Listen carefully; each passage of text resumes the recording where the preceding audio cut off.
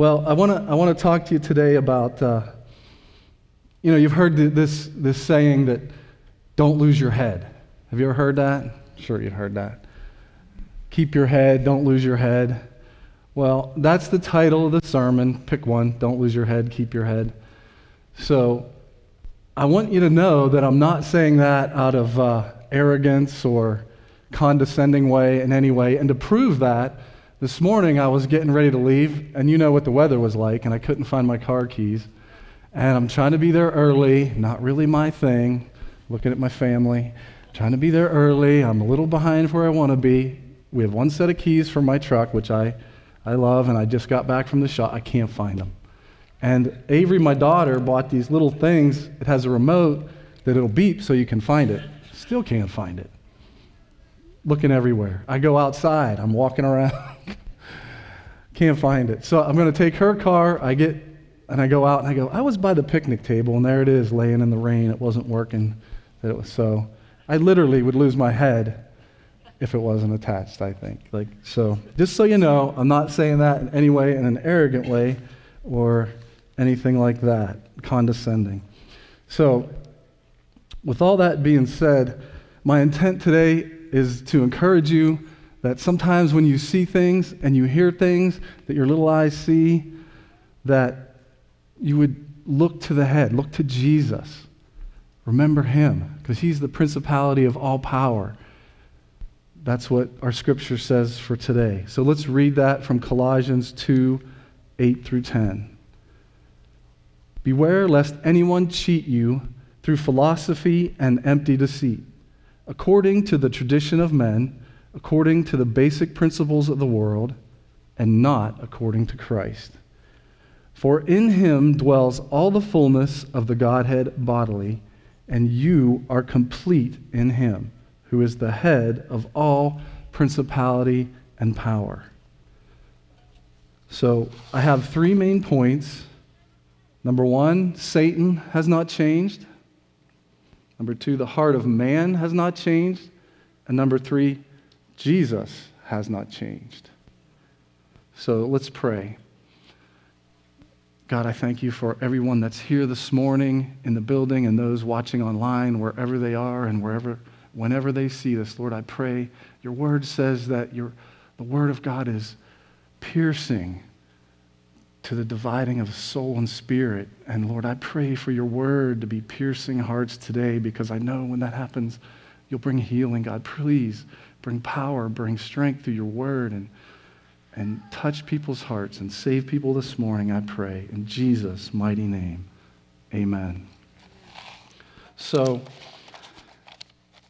in our scripture here, first of all, he says, beware. So that's a strong word. Beware. It's not like, hey, FYI, there's this. It's, dude, listen. You got to listen to me. You really got to watch out. This is going on over here.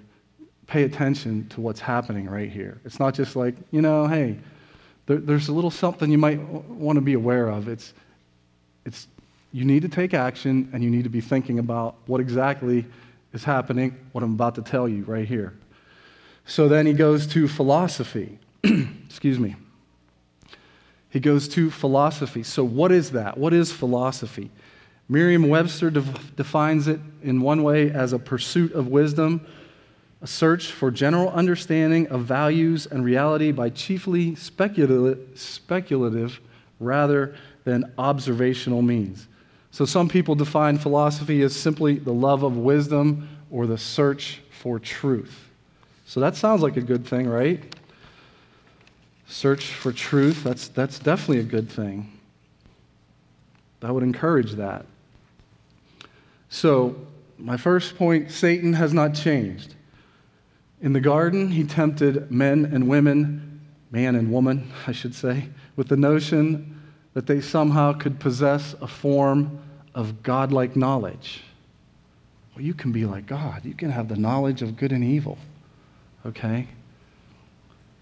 So that's how he begins his work with humans. And so in Colossians, in our text that we read, some people believe that there was a group called Neoplatonists. So Plato's famous philosopher, these were the Neo, or the New Platonists. And here's what they believed. The result of this effort was a grandiose and powerfully persuasive system of thought that reflected upon a millennium of intellectual culture.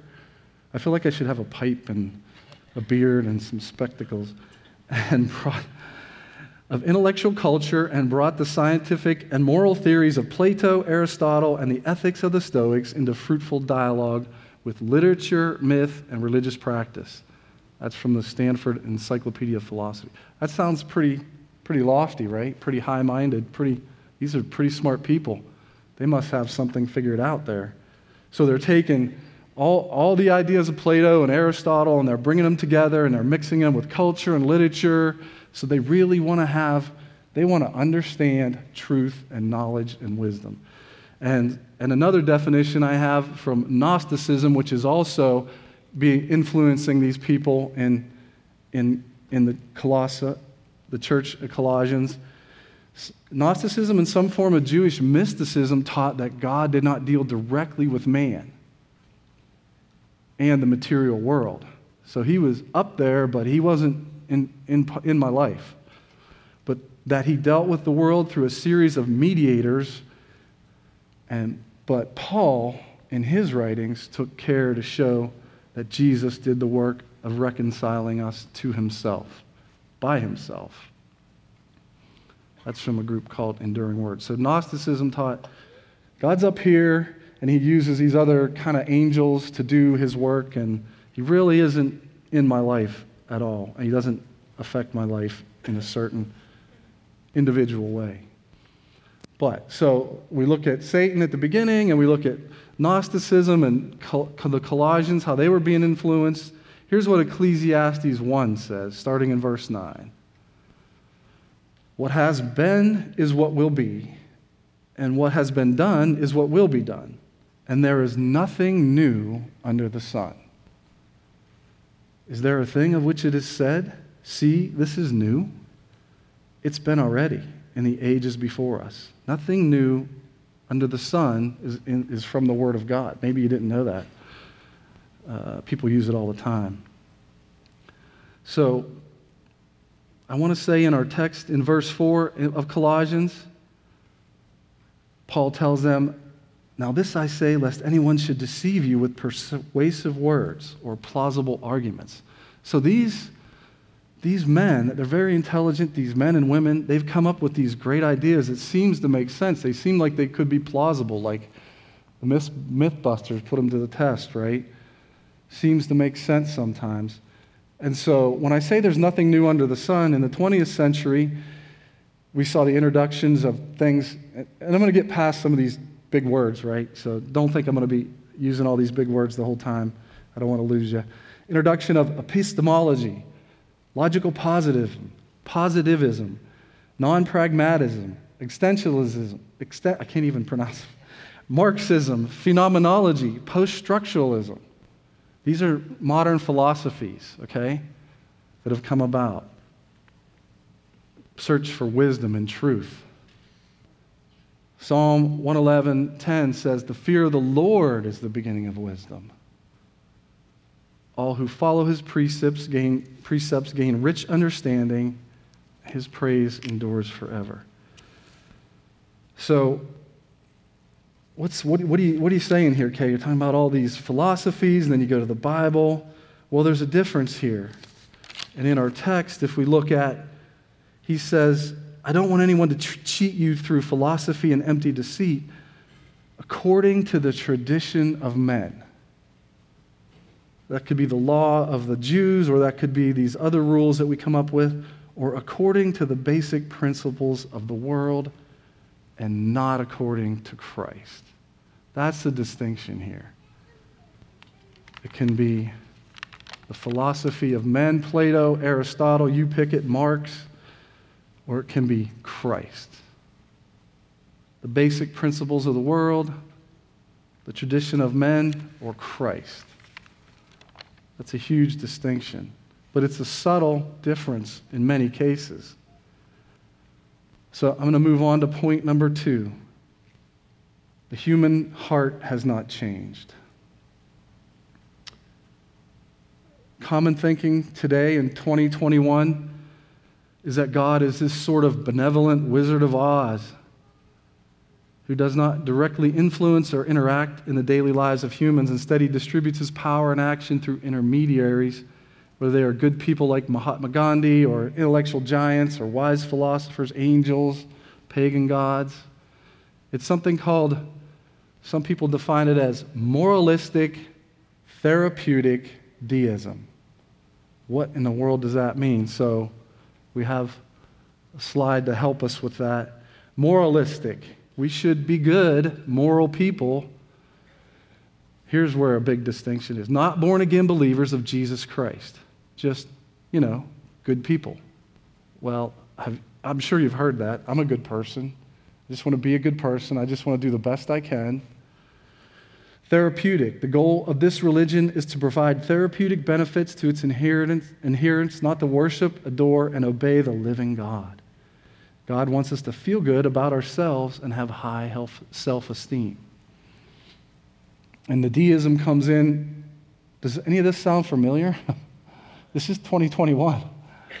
God exists and created the world, but then kind of just leaves us alone unless we need him to fix a problem or provide us with something. God, the ATM, right? Hey, God, I need a little something.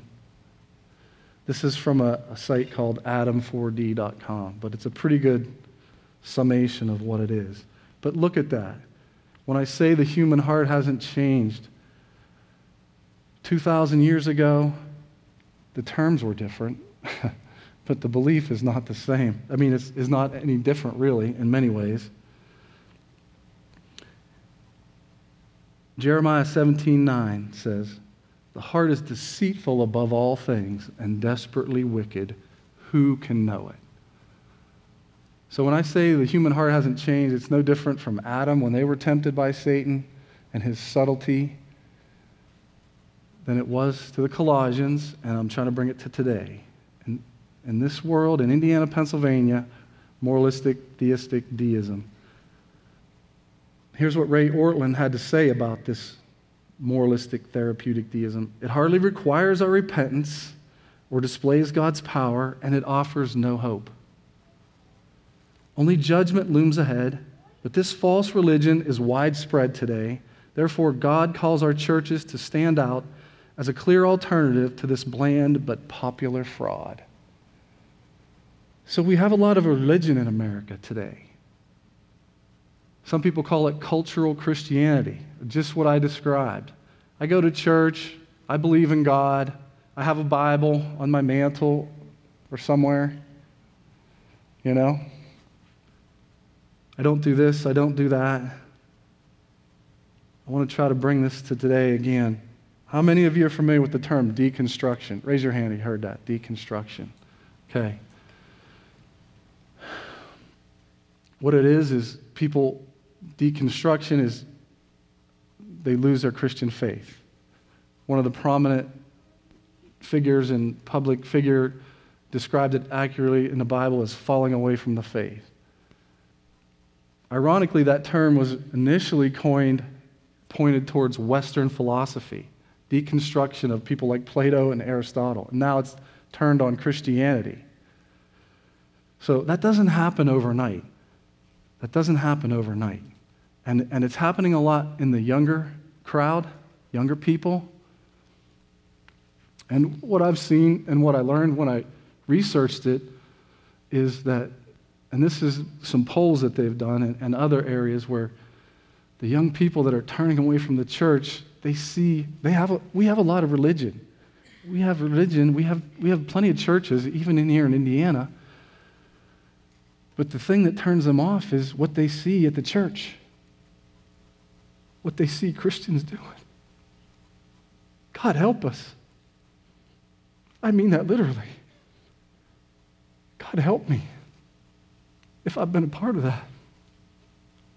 If you've seen that and it turns you off, I want to tell you that's not Christ.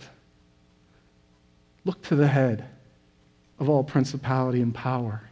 Look to him. We are just humans, us Christians. We mess up. Sometimes we make big mistakes. Deconstruction doesn't happen overnight. It's a subtle deception that gets you started or gets you thinking.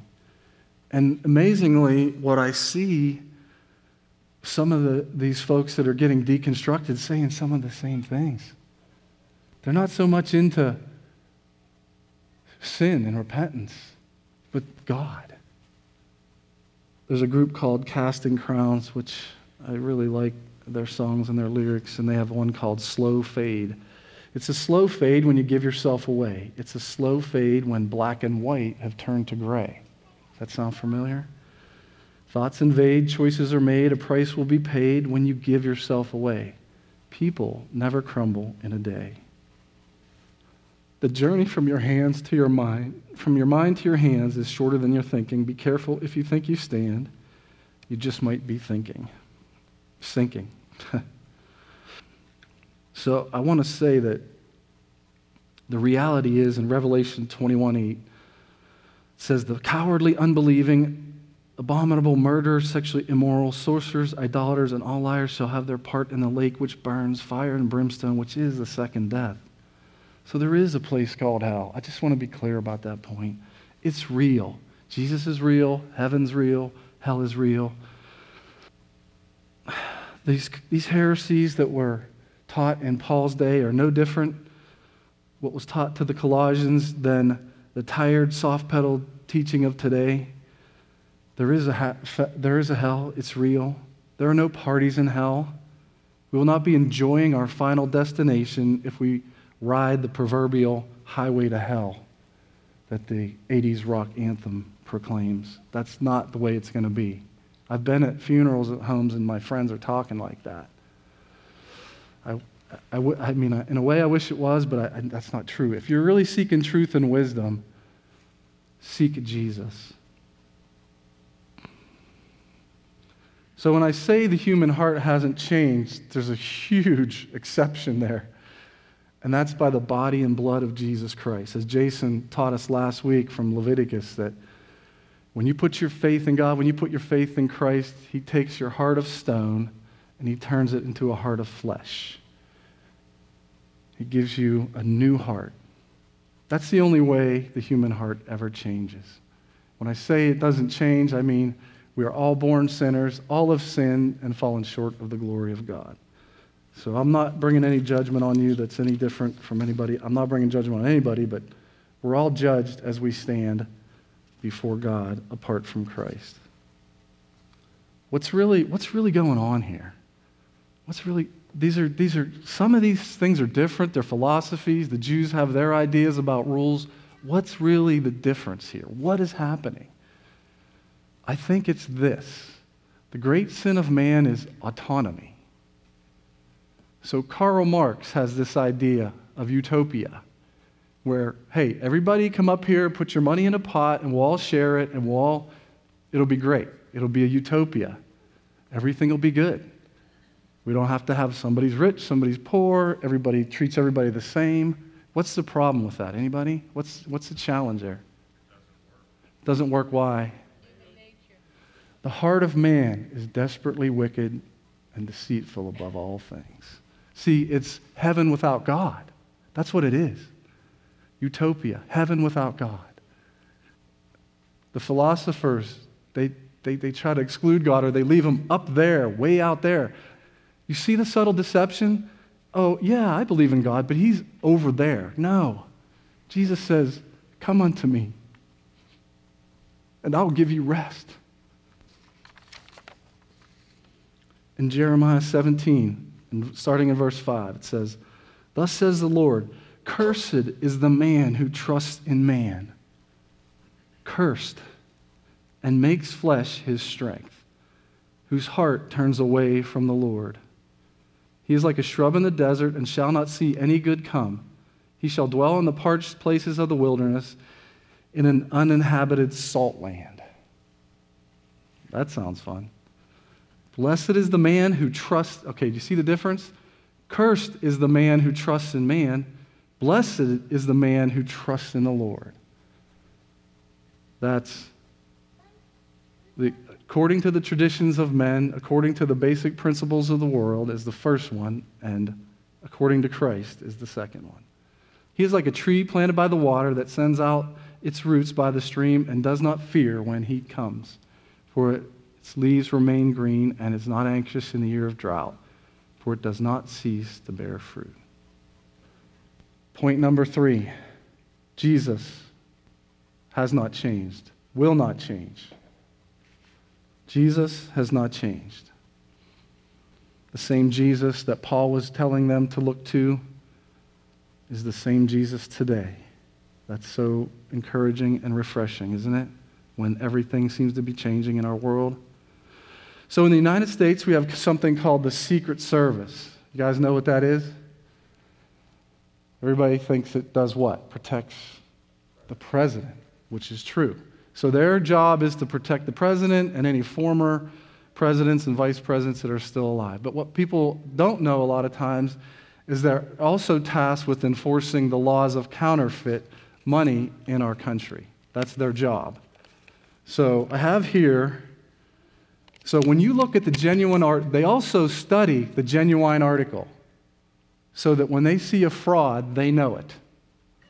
It's very clear that that's not the real thing, okay? They study the genuine article. They know it. They know everything about it. So this is a crisp, clean $100 bill. I chose it because I don't usually get to touch these. I don't carry these very often, so I was like, that'd be kind of fun to have. So this is a $100 bill, actually called a Federal Reserve note, technically. And on the Secret Service website, if we can put that up, there are, oh, no, not yet. Oh, I gave it away. I blew it. Okay, you probably saw. So there are things on here that tell us this is a real deal, right? You guys know that? Like what? Anybody know? There's some things on here that tell us it's not a fake. The blue strip right there, that's right. There's a watermark. You can see, I can see through the light Ben Franklin's face over here. That's called the watermark. And in that blue strip, it actually has, if you're looking at it close, it says 100, 100 to say it's a $100 bill. There's, how many are there? Maybe you already saw. How many are there on here, you think? 10. There are 10, actually. That's a lot more than I thought. So if you can go ahead and put that up now, since I blew it.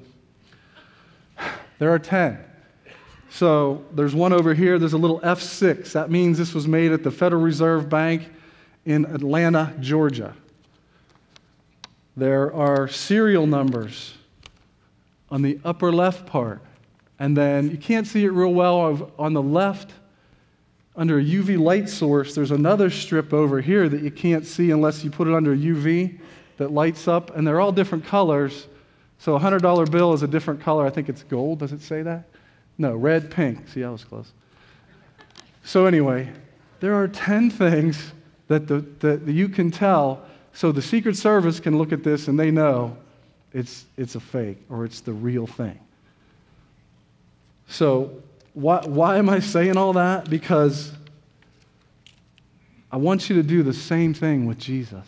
If we study the real thing, when someone comes along and says, well, God doesn't really interact with our lives, or it's okay to worship an angel, or you don't need to repent of your sin, you're not going to go to hell. You're going to go, wait a minute, that's not what Jesus taught. That's not what my Bible says. I don't know about that. I don't think I'm going to go with that. Does that make sense? The real deal. There's nothing more genuine than Jesus. I can tell you that right now. I always think of that song, Messiah, Still and All Alone, sitting in the tomb. I picture him sitting there and he's ready to go. He's going to do the most mind-blowing thing that ever happened in all of history. What is he doing? What is he thinking? Is he going like, wow, this is cool? Or is he like, I would be like, yeah.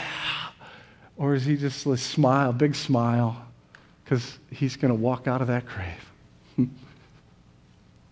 That's the real deal. So in our text, in verse 9, it says, in him dwells all the fullness of the Godhead bodily. That's kind of like, makes your brain twist. Godhead, what's that? Makes me think of like strange movies or Godzilla. Godhead. Okay, that's the Trinity, Father, Son, Holy Spirit. So in this case, in this place in the Bible, the Greek, okay, so I'm going to go to the Greek. Don't get freaked out, because I always say, ask my family, I'm always like, I have enough trouble learning the English, let alone these other languages. I'm just working on that. But I think it's important in this text to look at the Greek. The original writing is a word, theotetos. Did I get it right, Misha? Where's Misha? Yes, theotetos. We have Misha, Misha Sandine translates the Bible for people who have never been able to read it in their language. So what a gift to have her. I asked her some questions, and thank you, Misha. It's really been helpful to confirm. So this word theotetos is found in this place in the Bible, only in this one place. Nowhere else. Say it with me. Theotetos. Let's try it again. Theotetos. Okay. Sounds like a game we should be playing at youth camp, right? Theotetos. Anyway. But it's not simply an attribute of God. It's saying the Godhead, not just an attribute of God or a collection of attributes like He's holy, He's just, He's love, He's omniscient, He's omnipresent. It's not just one or two things or those things. It's the very essence of God Himself dwells in the body of Christ. This is different. This is different than anywhere else. Any language that's written about Jesus anywhere ever. This is the most definitive language about Him and His power and what people call His sufficiency, His all-sufficiency.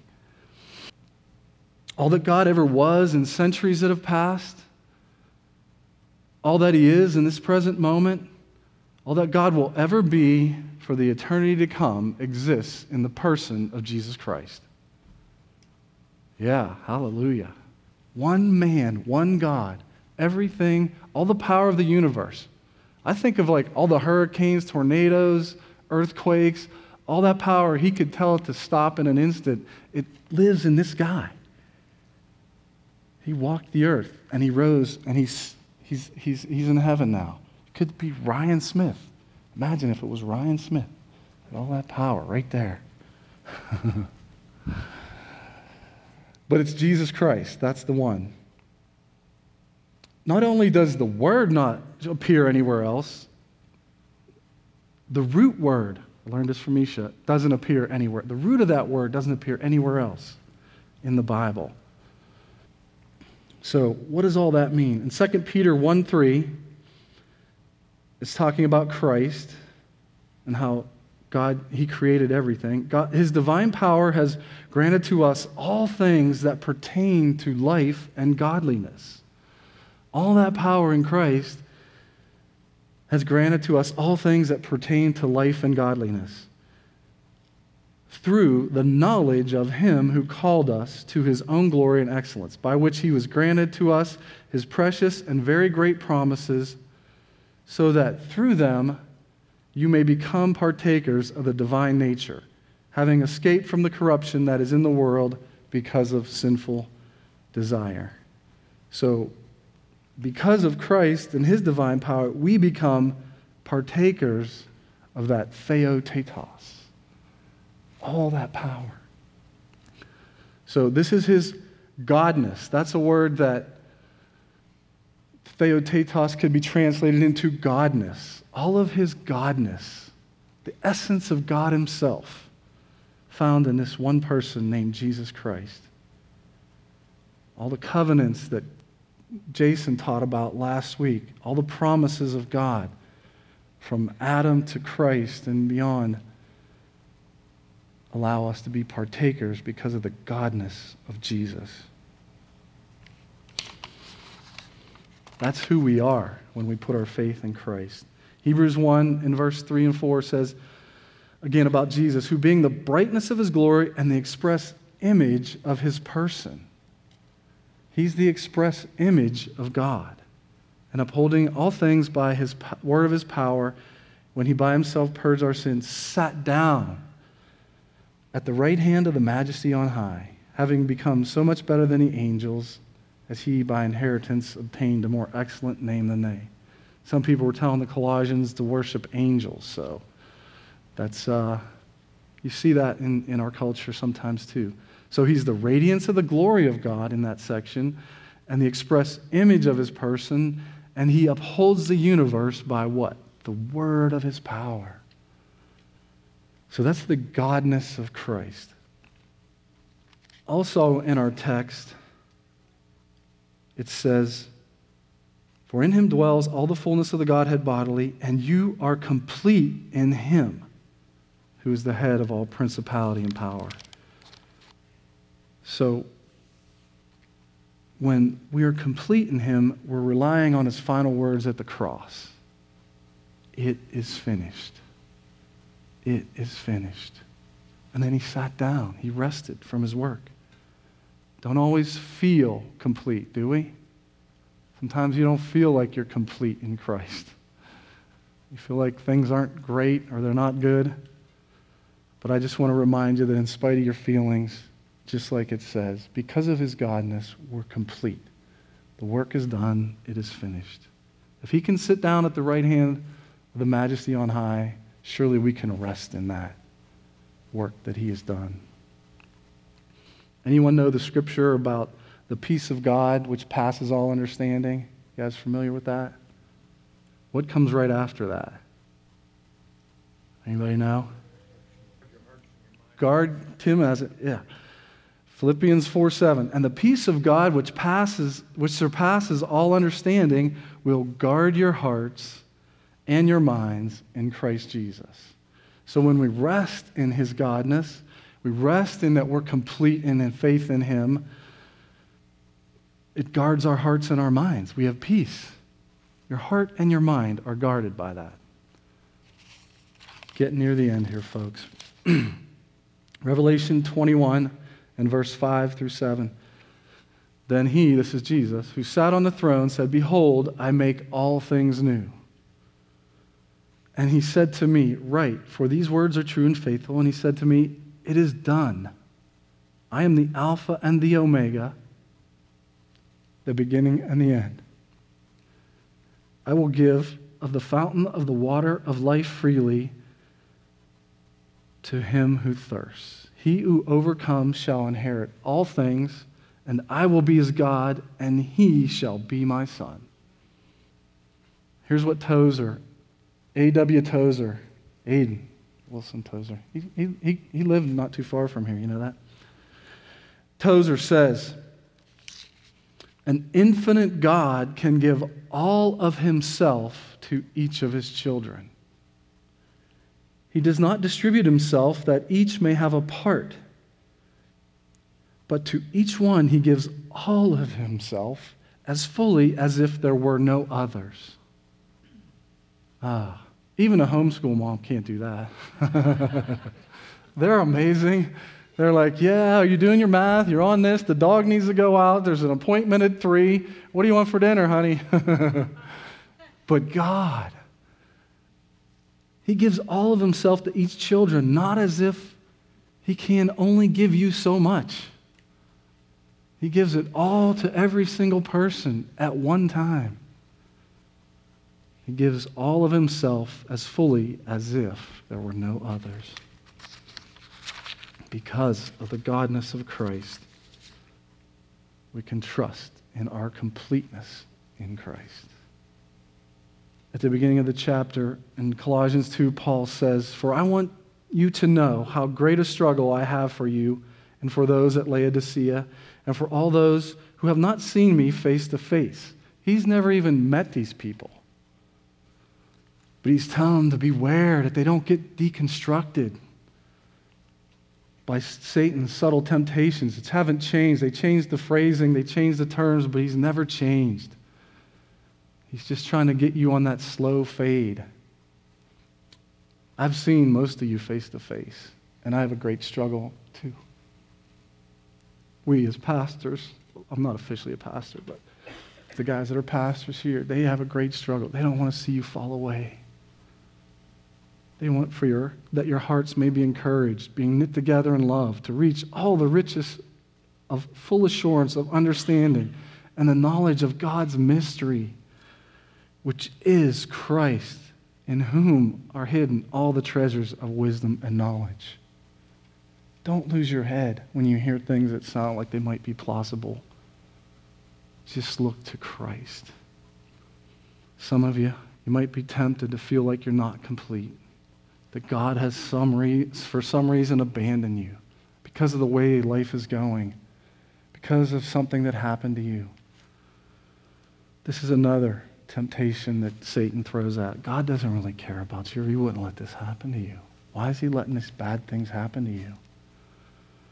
So David was chosen to be the king, invited into the king's castle, hunted down by the king who invited him originally.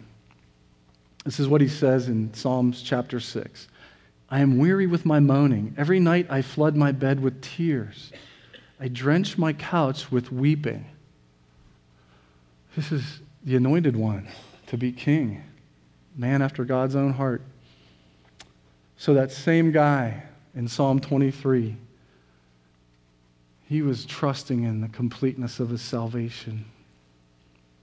Surely goodness and mercy shall follow me all the days of my life, and I shall dwell in the house of the Lord forever. That's what he said. I have one more example, and then we'll be done. Genesis 21. I don't have this in the notes, guys, so Genesis 21. So Hagar has this son born of sinful decisions, and eventually Abraham casts her out, and he sends her with some water and some food into the desert, and the food's out and the water's out, and the little boy's dying. And she can't watch, so she takes him, say, way over there and puts him by a bush, and she sits down because she can't see her little son die like that. She says, let me not see the death of the boy. So she sat opposite him and lifted up her voice and wept. In verse 17 of Genesis 21, and God heard the voice of the lad, and the angel of God called to Hagar out of heaven and said to her, what ails you, Hagar? Fear not, for God has heard the voice of the lad where he is. Arise, lift up the lad, and hold him with your hands, for I will make him a great nation. Then God opened her eyes, and she saw a well of water. And she went and filled the skin with water and gave the lad a drink.